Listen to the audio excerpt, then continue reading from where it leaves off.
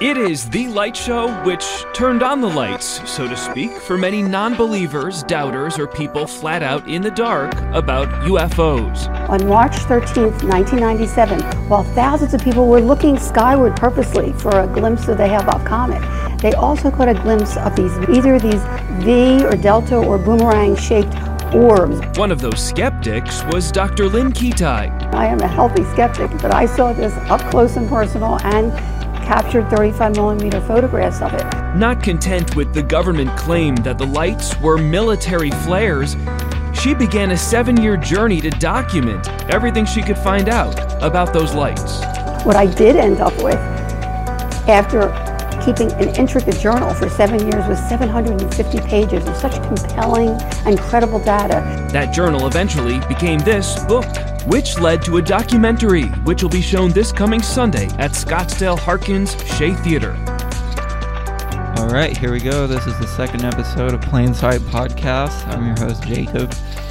This episode is going to be about aliens. We're going to be talking about aliens and UFOs because it's 2021 and apparently half of the population believes in UFOs, according to Google and the news, and they're the authority on everything, right? So I thought it'd be fun to, I mean, come on, aliens, UFOs, we're talking about,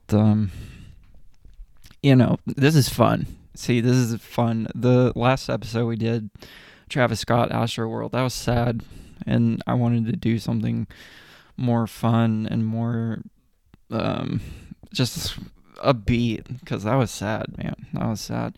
So let's get into these fucking UFOs, man. I'm just gonna jump into it. I mean, we're gonna talk about UFOs, substantial UFO cases. I'm gonna get a little bit into kind of like where we're at now with the whole UFO situation. Like, I'm gonna talk a lot about kind of, UFO cases that have happened in the past, right? And where we're at now with it, where we're at in terms of the government talking about aliens and UFOs.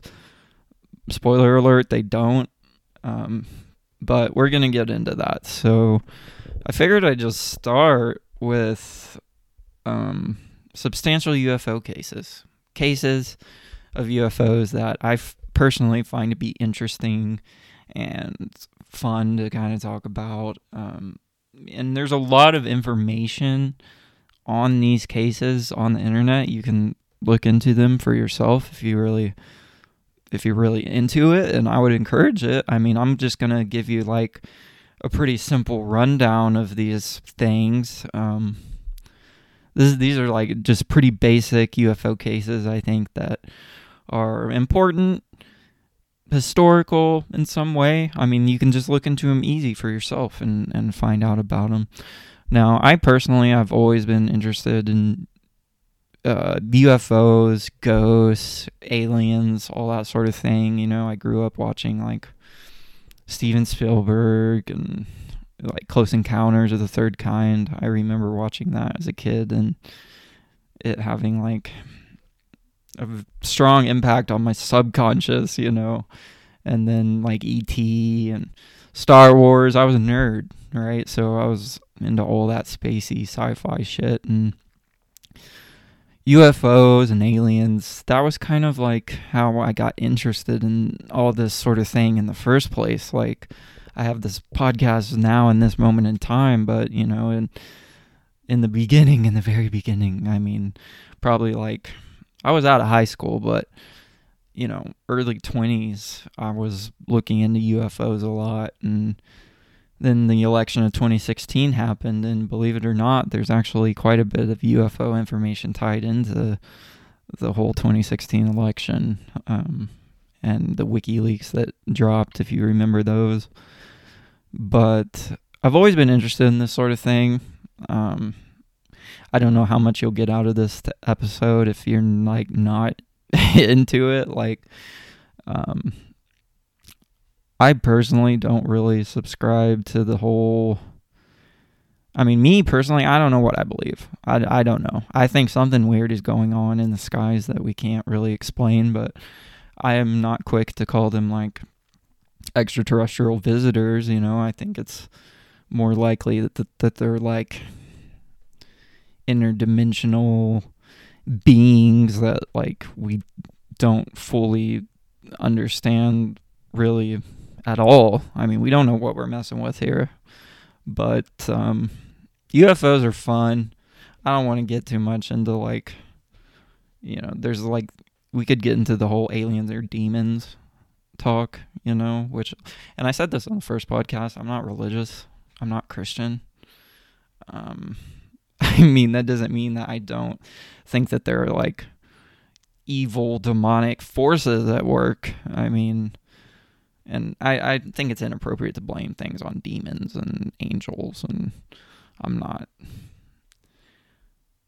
all about that all the time, but in terms of aliens, I mean, you could make an argument that there's some demonic element to it, but we're not going to talk about that. We're going to just get talking about the fun stuff. So the first case I have here written down, and these are the cases, right? So the first one we're going to talk about is Roswell, New Mexico, 1947. I think most people know about this, and I've heard about this. I mean, I feel like I heard about it in school. Like it might have been mentioned in a book or something even, like, but I don't know. I can't remember exactly. That was a long time ago, right? But 1947, Roswell, New Mexico. In June or July of 1947, there was a rancher, and his name was William Brazel. And he found debris on his ranch on or around July 6th, and he reported this discovery to the local sheriff, who then contacted the Roswell Army Airfield. And they were like miles away. I don't think they were like super close to the actual crash site, but they came out the following morning, presumably July 7th. The Army Air Force detail inspected the debris on the Foster Ranch, and apparently they transported some or all of it back to Roswell. So the Air Force went in and they picked up whatever was there and they took it back. Now on July 8th, the next day, the RAAF, the Roswell Army Airfield, Public Information Officer Walter Haut issued a press release stating that personnel from the field's 509th Operations Group had recovered a, quote, flying disc, which had landed on a ranch near Roswell. General Roger M. Ramey of the 8th Air Force in Fort Worth, Texas, then ordered the object to be flown to Fort Worth Army Airfield down in Texas, I guess. Now, at the base, Warrant Officer Irving Newton, I don't even know where all these fucking names are coming from, but he confirmed Ramey's preliminary opinion, identifying... Oh, okay, no, they did come out later, and they said that it was a weather balloon, right? So, I think that was the next day. The very next day, the Air Force came back out and said that it was a weather balloon, and it was a kite, something along those lines. And then we never really hear about it ever again. They never really talked about it again, and it became kind of like myth, like... In America, we've all heard of Roswell. I feel like anyone who's looked into UFOs or has even a slight interest in that sort of thing has looked into Roswell or heard of Roswell. I just figured I'd mention it. That's the very first one, right? Now, in 1952, there was another one in Washington, D.C., and this one's kind of significant. I don't know too many details about it, but... I'll read you a little bit of what I wrote here. On July 19th, an air traffic controller spotted... This was in Washington, D.C., by the way. An air traffic controller spotted 7 objects on his radar, and no known aircraft were in the area, and the objects were not following any established flight paths. He wrote, quote, "We knew immediately that a very strange situation existed. Their movements were completely radical compared to those of ordinary aircraft," unquote. So that's a quote from one of the air controllers, right? So on July 26th, so this is like a week later, I guess, 1952, a pilot and stewardess on a National Airlines flight into Washington observed some lights above their plane. The press spokesman for Project Blue Book, and Project Blue Book, we're going to talk about that later, but Project Blue Book arrived at National Airport and due to security concerns denied several reporters' requests to photograph the radar screen. So a guy from the government working for Project Blue Book went and they saw it, and they didn't let reporters take photographs of the radar screens.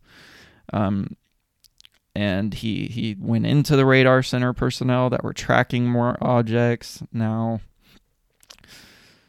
the CIA would react to this 1952 wave of UFO reports. Oh, and there were also, I forgot to write this down, but there were also reports of lights over the Capitol. It was the Capitol or the White House or something crazy like that. And I think I don't know if they're real pictures of it, but look into it. It's kind of weird. Like there was actually like literal fucking UFOs above the White House or the Capitol or something along those lines. Now, the CIA would react to the 1952 wave of UFO reports by, quote, forming a special study group within the Office of Scientific Intelligence and Office of Current Intelligence to review the situation.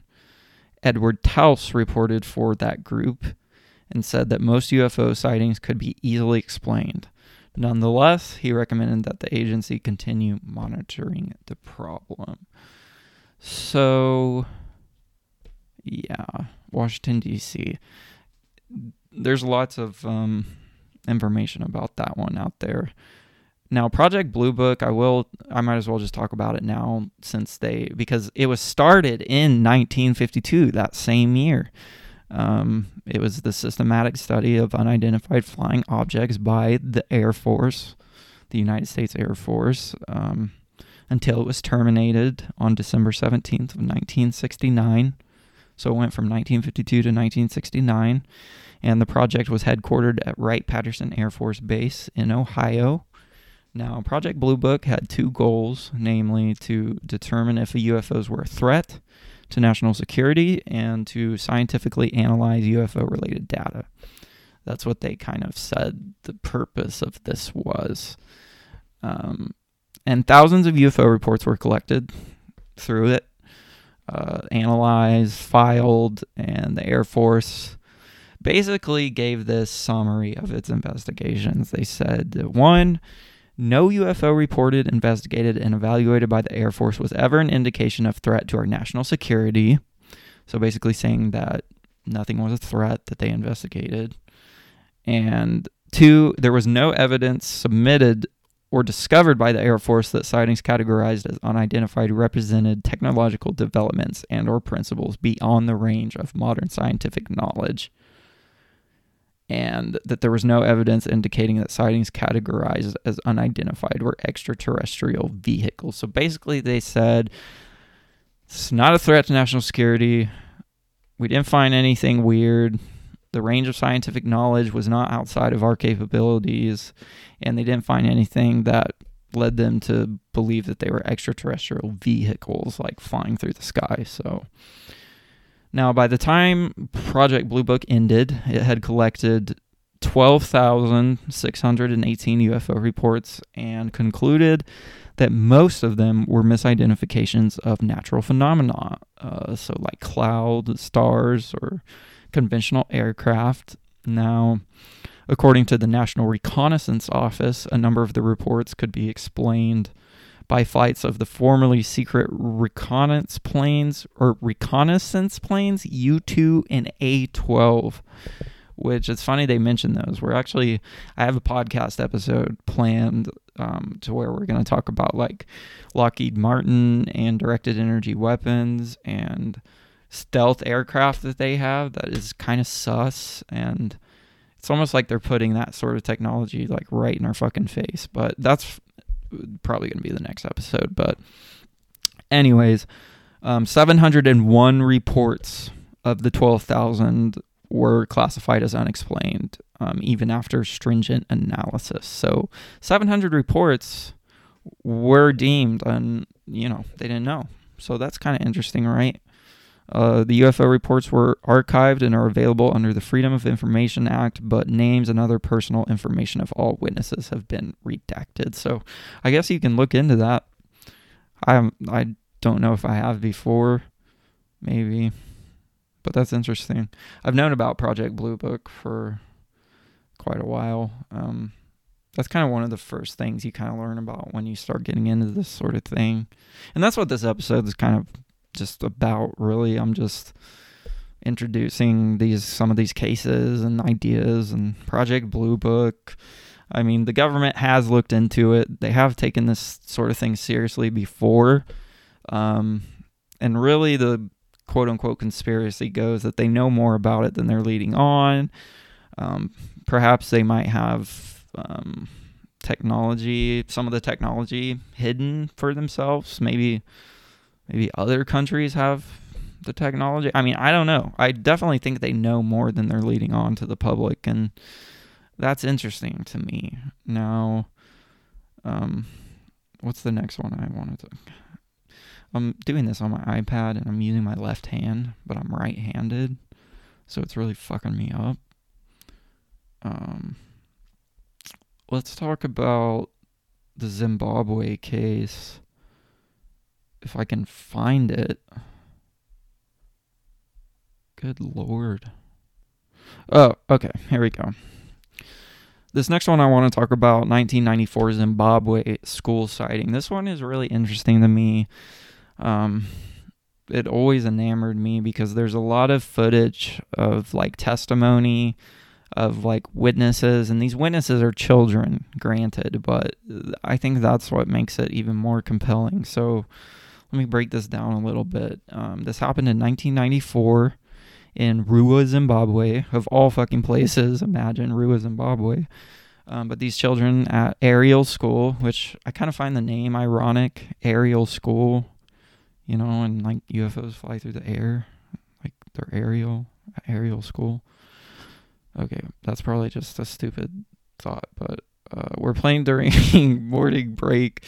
Oh, okay. The kids were playing during morning break when allegedly one large main silver craft and 4 other ones around it landed at the edge of the schoolyard, and all the kids ran down to the edge of the schoolyard, right, to go and see this. And the children claimed that, along with the craft, that they saw a being with large black eyes and this kind of big oval-shaped head standing on top of the main craft. And some of these children actually claimed that they communicated with this being through, I guess, the eye contact and their mind. They were getting messages being transmitted to their minds, specifically about the environment, basically, and what humanity is kind of doing to the planet, and just kind of all the destruction that humanity causes. And I don't know if there was more to whatever they saw.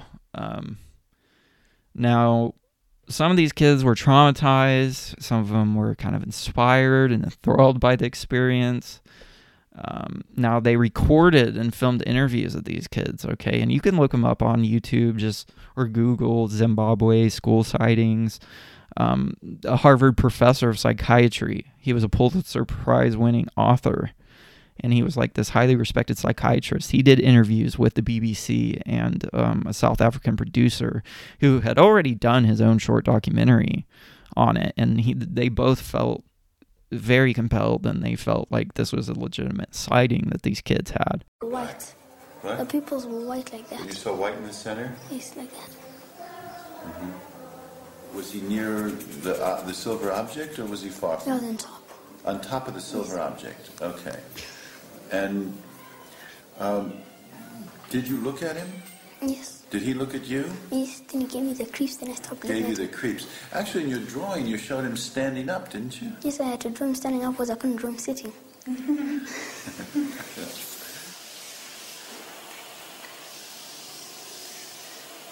What I thought was maybe the world's going to end. Maybe they're telling us the world's going to end. Why do you think they might want us to be scared? Because we don't look after the planet the area properly. And they had them like draw pictures of what they saw separately from each other, and they asked them different questions separate from each other, and the testimony all pretty much lined up like to a T. And it's interesting. I think it's interesting. And I think, and I don't know how true this is, I think I read this a while back, but some of these kids, a couple of the kids that had the experience, had heard things in their mind, they've gone on to work in the environmental field, and they actually have dedicated their life to, you know, their profession kind of reflecting the experience that they had, which gives a little more credence to it, in my opinion. I don't know how true that is, though. You'll kind of have to look into that for yourself. Okay, now this last one, this is the last one I'm going to mention, the last substantial case, because I think, for me, it's the most substantial and the most interesting, because it's actually the most recent mass sighting that there is. And let's keep in mind, this sighting that I'm about to talk about happened in 1997, and it's titled the Phoenix Lights. If you know anything about UFOs, you've probably heard of it. If you don't, it was a series of UFO sightings over the skies of Arizona, Nevada, and even stretched into Mexico, Sonora, Mexico. Sonora, which is the name of my girlfriend. Shout out Sonora. But this happened on March 13th, 1997. Now, the reason this one is like so significant to me is because if it happened now, it would be completely different, because this was a very large mass sighting, okay? Thousands of people witnessed this, and I can only imagine now in the age of fucking TikTok and smartphones and, you know, high definition video, like what it would do to the world to see something like this on a mass scale like that. But there's a documentary on Amazon. It's titled The Phoenix Lights Beyond Top Secret. I've seen it like 2 or 3 times. It's got loads of great testimony, and I would definitely encourage you to check it out. It's on Amazon. It used to be on Amazon Prime, but I think you have to pay for it now, which is fucking horseshit. But because fuck Amazon, right? Even though I still buy from them.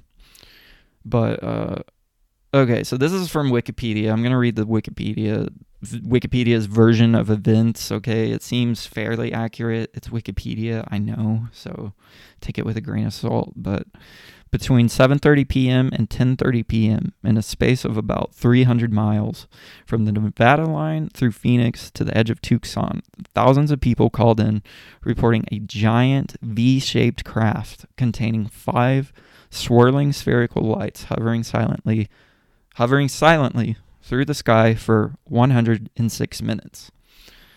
Now, in the documentary, they talk to witnesses, people who saw this giant V-shaped craft. And when I say giant, and when they say giant, I mean they describe it as fucking giant. Like, this thing was apparently as big as, or if not bigger than, an aircraft carrier, floating, levitating above their head, not making any noise, just silently, just flying over their heads. Okay, now pilots, police officers, doctors, I mean, just all sorts of different kinds of people, reliable people, called in and reported seeing this, and this happened for 106 minutes. Now, the second event, there was a second little event that happened after this, and it happened around 10 o'clock at night.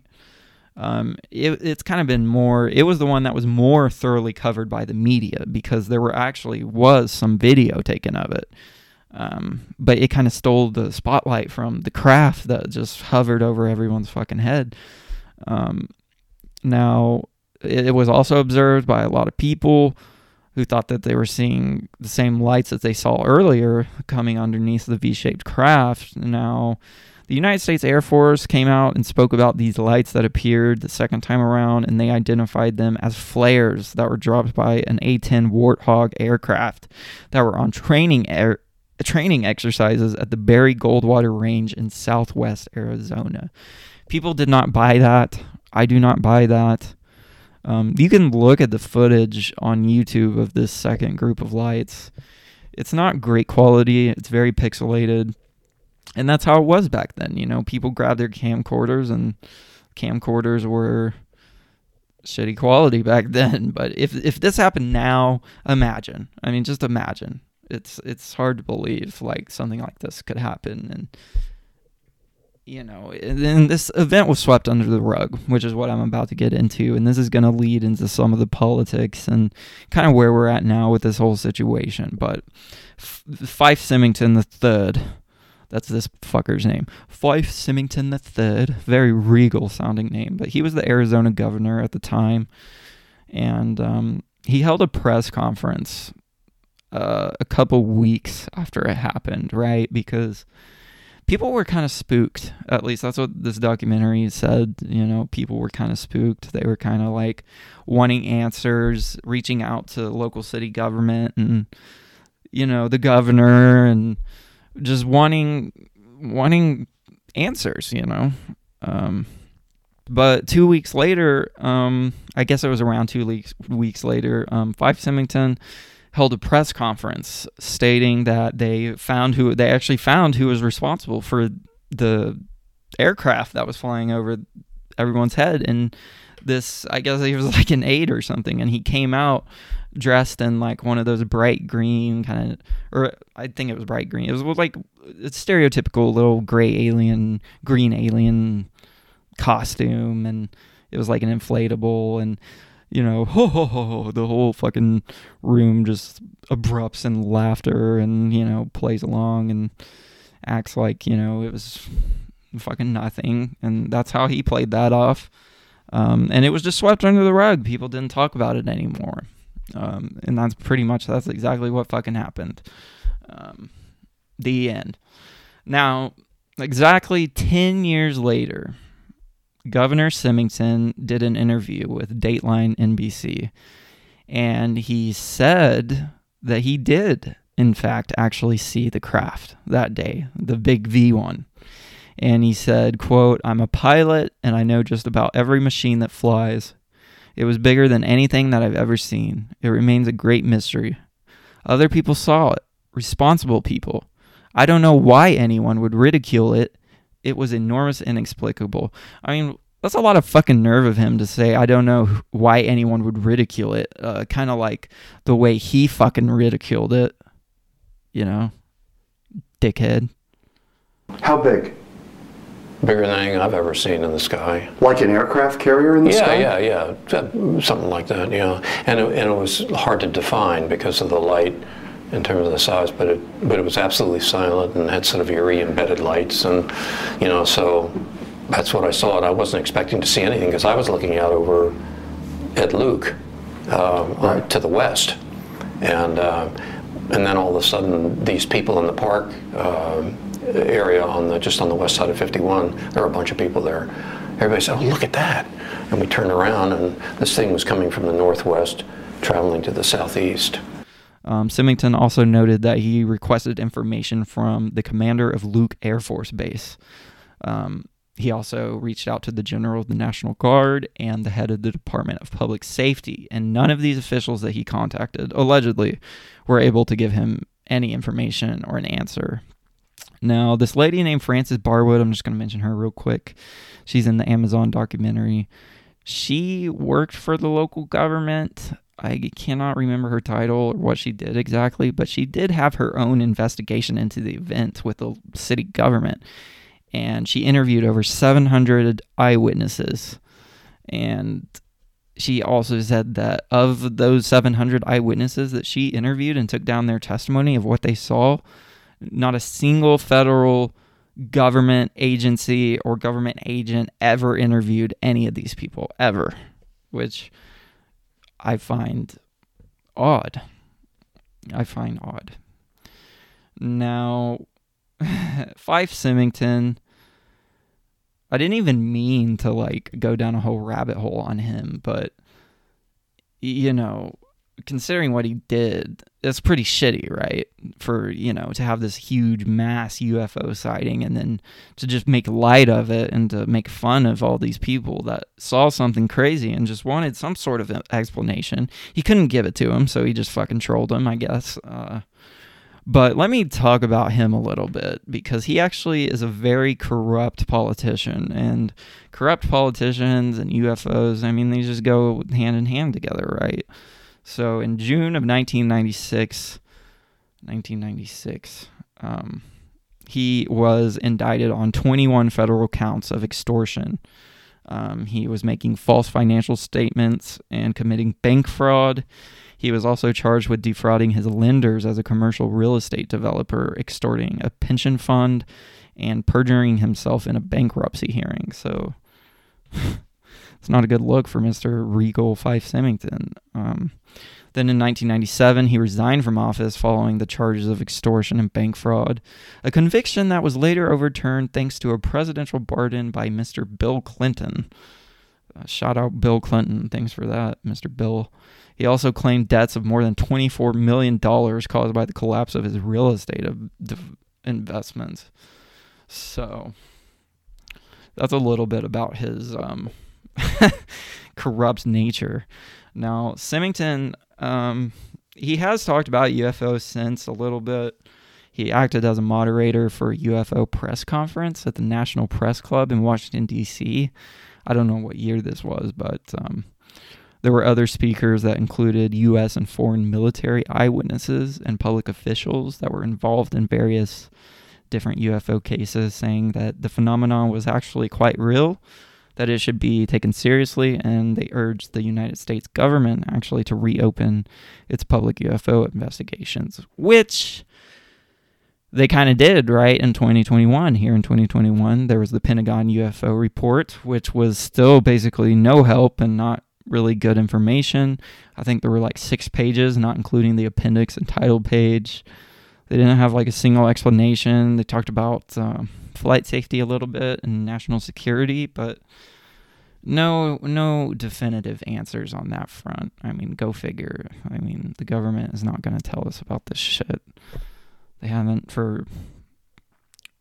since Roswell, right? I mean, Roswell is such a great it's such a great first story because it appears to be such a blatant cover up, right?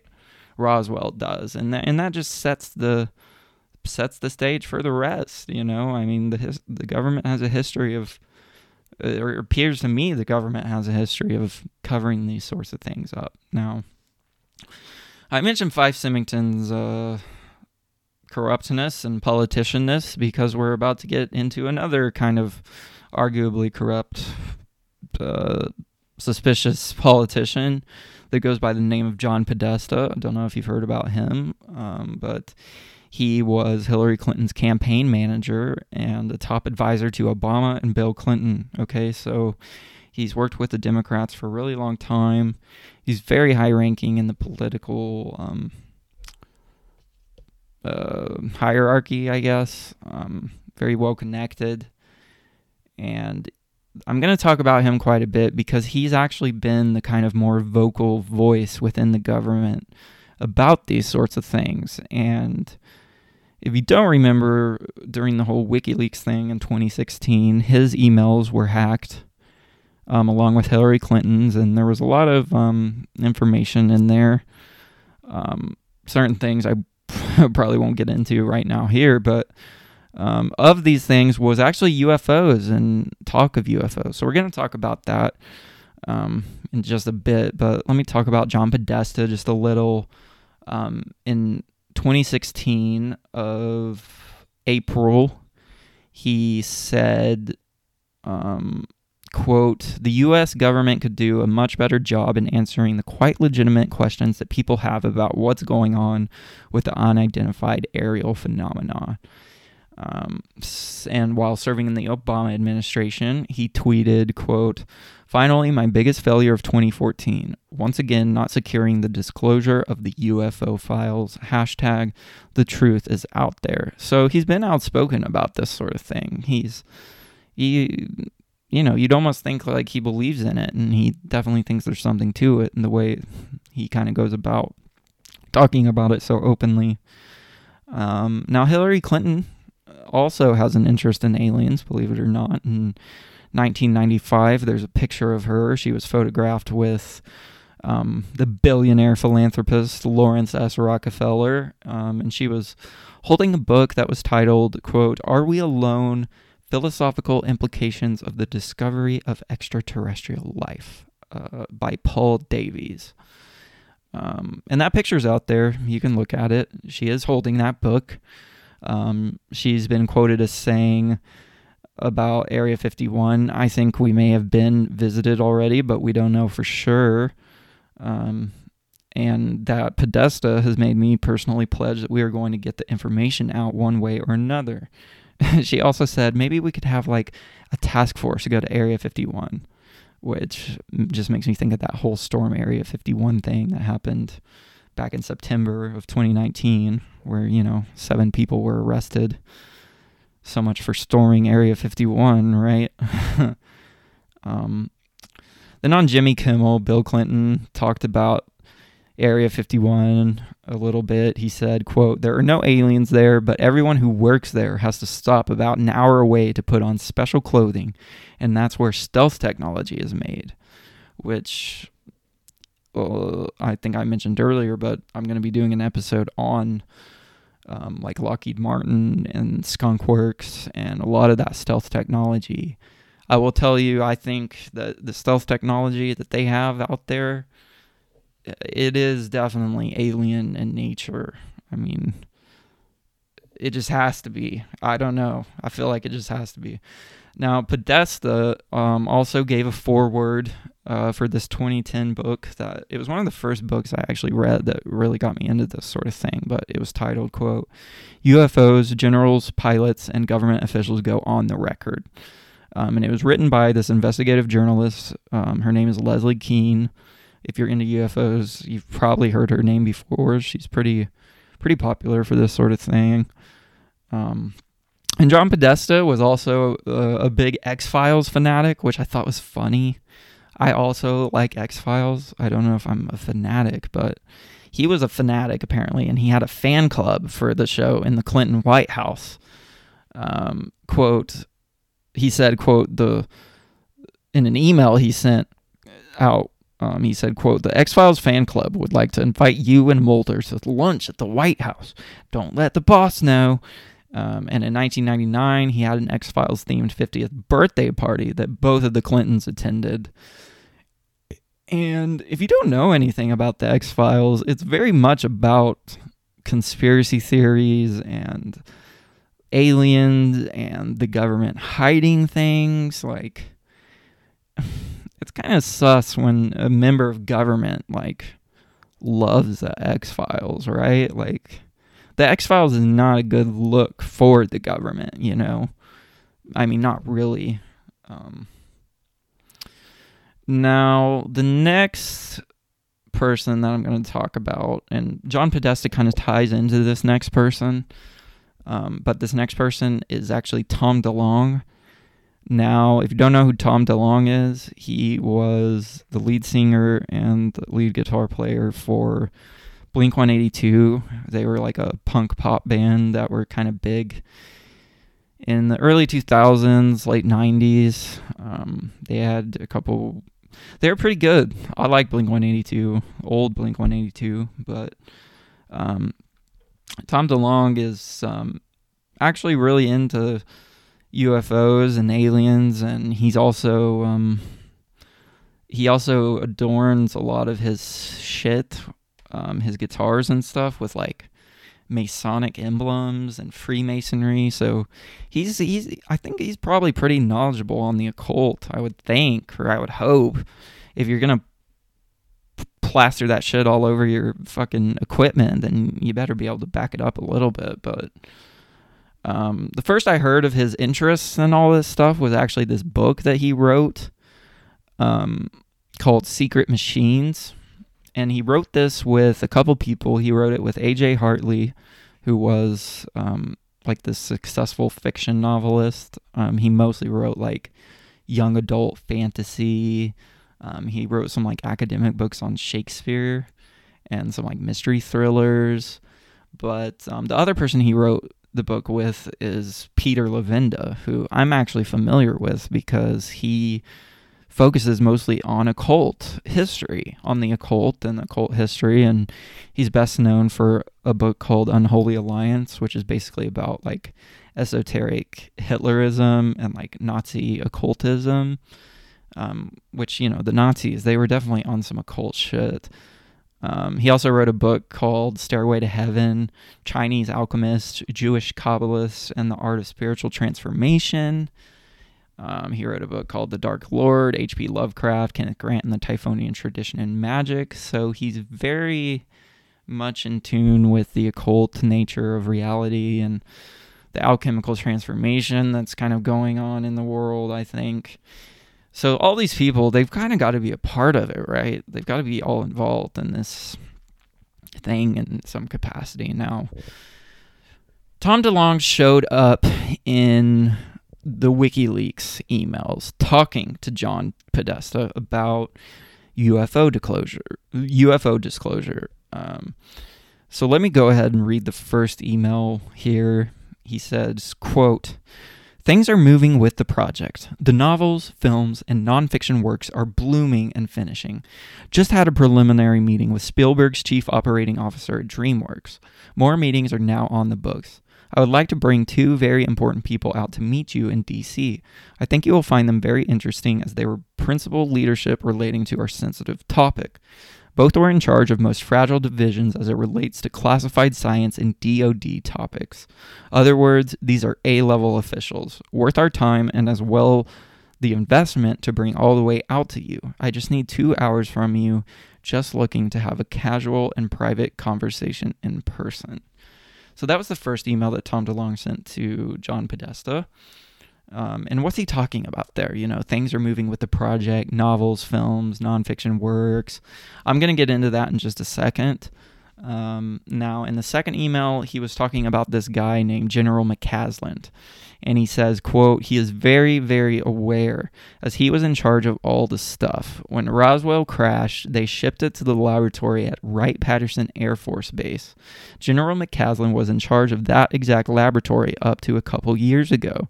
He not only knows what I'm trying to achieve, he helped assemble my advisory team. He is a very important man. Best, Tom DeLonge." Now, I'm going to get into this advisory team that he's mentioning here, and all this, the novels, films, non-fiction works that he was talking about are all part of this thing that Tom DeLonge created and went live with in 2017, and it's called To the Stars Academy of Arts and Science, okay? Now, let me read Tom DeLonge's quote.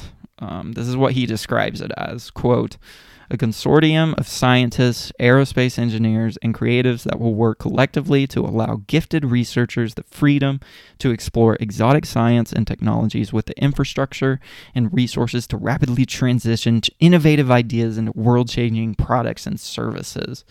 The public interest in the outer edges of science and the understanding of phenomena has always been suffocated by mainstream ideology and bureaucratic constraints," says company president and CEO Tom DeLonge. So Tom DeLonge is now the CEO of this thing called To the Stars Academy. All right. This is in 2017 that he announced this.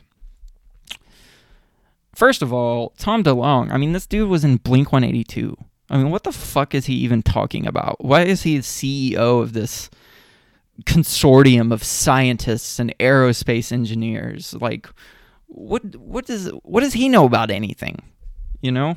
Fuck Tom DeLonge. I'm sorry, but fuck him. Now, his little advisory team that he has, it is pretty impressive and sus at the same time. So let me... this guy's name is not sus at all. James Semivan. James Semivan is the vice president and co-founder of To the Stars. He was a consultant to the U.S. government on national security matters, and he recently retired from the Senior Intelligence Service from the CIA. So he's a CIA member, which would probably explain why his last name is Semivan. I would guess. And this next guy, he was also has a weird name, Steve Justice. That sounds like this is a superhero name or something. Steve Justice. He is director. He was program director for Lockheed Martin. Like I said, Lockheed Martin's Advanced Development Program, better known as Skunk Works. So this guy was head of fucking Skunk Works, dude. They've got some alien shit going on at Skunk Works, I guarantee it. And I'm going to talk about that on another episode. And then Luis Elizondo, Director of Global Security and Special Programs. He worked for the Department of Defense, the National Counterintelligence, or he was a National Counterintelligence Executive, and he was the Director of National Intelligence. So, I mean, you got to give it to Tom DeLonge. He does have quite the fucking assembly team here, but too bad they all work for the government and are super suspicious. I mean, I don't trust the CIA. I don't trust the people at Skunk Works or Lockheed. Like, these are the people that are hiding the information, not giving it to us. Give me a break, right? Like, they've been secret about this sort of thing, and then they're going to use Tom DeLonge to, like, make it all cool and hip to the kids. I mean, what is going on? What are they doing with that shit? I don't get it. Now the vault. Luis Elizondo, the global security guy, he's involved with this thing called the vault. Okay, and it's called the Virtual Analytics UAP Learning Tool, and it's a public-facing database of UFO sightings. So the vault team collects, analyzes, and provides their authentication of UFO sightings, most famously reported in the media as having been obtained through declassified government materials. And this is about those 3 videos that were taken during the USS Nimitz UFO incident and the USS Theodore Roosevelt UFO incidents that were publicly confirmed by the U.S. Navy in September of 2019 as authentic videos taken by Navy pilots. Now, if you're into this sort of thing, I guarantee, and you don't even really have to be sort of into this thing to like have seen these videos. The mainstream media was like, they've plastered these videos all over the place. I mean, just do a few Google searches about Navy UFO sightings and you'll see them. The videos are there. And Luis Elizondo and To the Stars Academy, this whole vault program, that's where this shit came from. That's where these videos came from, okay? Just to let you know. Now, the videos were part of a campaign by this former intelligence officer, Luis Elizondo. And at the time, he was associated with To the Stars. He said he wanted to shed light on the Advanced Aerospace Threat Identification Program, a secretive Department of Defense operation to analyze reported UFO sightings. And in April of 2020, the same footage released by the company was also declassified and officially released by the Navy. So all that shit that was coming out of there was legit. It was legit. The Navy said it was. So it's legit, right? So that's kind of like where we're at now with it. I just kind of plowed through that, didn't I? That's kind of where we're at with now. I mean, so 2020, I have something here in 2020. In April 2020, the same footage released by the company. Oh, that's what I just read, I think. So that's where we're at. These Navy videos have been released, and we're kind of like, the government appears on the surface to be taking UFOs a little bit more seriously. I think I just read an article today, actually. It's November 10th, by the way. I just read an article not too long ago. I think they're trying to get more serious about this sort of thing in government and Congress. You know, they're wanting to like take the UFO thing more seriously, but this whole thing feels very fishy to me, the way that they've kind of put this information out there where we're at now with it. I don't trust Tom DeLonge. I don't trust To the Stars. I don't trust these Navy pilots. I think a couple of them were on Joe Rogan, and I found their stories and their testimony to be questionable. I know you're not supposed to question those kinds of people, but I did find their testimony questionable. Okay, now I'm going to mention one last thing, and then I'm going to let you guys go. Speaking of weird Wikileaks, there were emails sent to John Podesta from astronaut Edgar Mitchell. And if you don't know who Edgar Mitchell is, he was the 6th man to walk on the moon. He's an astronaut. And he writes, he wrote not Dear John, that's the email. I'm reading the page. Whatever. He wrote John Podesta straight up talking about extraterrestrial intelligence, 0-point energy. He mentions the Vatican. So let me read this first email to you. It's very strange. Dear John, as 2015 unfolds, I understand you are leaving the administration in February. It is urgent that we agree on a date and time to meet to discuss disclosure and 0-point energy at your earliest available after your departure. My Catholic colleague, Terry Mansfield, will be there too to bring us up to date on the Vatican's awareness of extraterrestrial intelligence. Another colleague is working on a new space treaty citing involvement with Russia and China. However, with Russia's extreme interference in Ukraine, I believe we must pursue another route for peace in space and 0-point energy on Earth. I met with President Obama's Honolulu childhood friend, U.S. Ambassador Pamela Hamamoto, on July 4th at the U.S. mission in Geneva, when I was able to tell her briefly about 0-point energy. I believe we can enlist her as a confidant and resource in our presentation for President Obama. I appreciate Aaron's assistance in working with Terry to set up our meeting. So that's a pretty crazy email to get from a fucking astronaut, right? He's literally talking about 0-point energy and ETI. Now, if you don't know what 0-point energy is, that is something that I'm going to get into more on the whole Lockheed Martin Skunk Works episode, because 0-point energy ties into, I mean, it's like levitation shit, right? It's like free energy. It's this type of energy that Nikola Tesla wrote about, and I'm not going to get into it right now, but there is a lot to talk about there. And, this is great, actually. Let me read the second email, because this ties into the next episode I think I'm going to be doing. So, Dear John, because the war in space race is heating up, I felt you should be aware of several factors as you and I schedule our Skype talk. Remember, our nonviolent ETI from the contingency universe are helping us bring 0-point energy to Earth. They will not tolerate any forms of military violence on Earth or in space.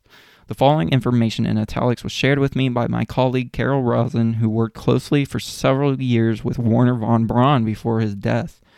Carol and I have worked on the treaty on the prevention of the placement of weapons in outer space, attached for your convenience. We're arguably closer than ever to war in space. Most satellites orbiting Earth belong to the U.S., China, and Russia, and recent tests of anti-satellite weapons don't exactly ease the scare factor. It sounds like science fiction, but the potential for real-life Star Wars is real enough. It's just not new. Fears of battles in space go back to the Cold War and several initiatives like President Reagan's Star Wars missile defense system. Deputy Defense Secretary Robert Work spoke to Congress in June about the threat. He said during a speech the technology the U.S. developed during the Cold War allows it, quote, to project more power, more precisely, more swiftly, at less cost.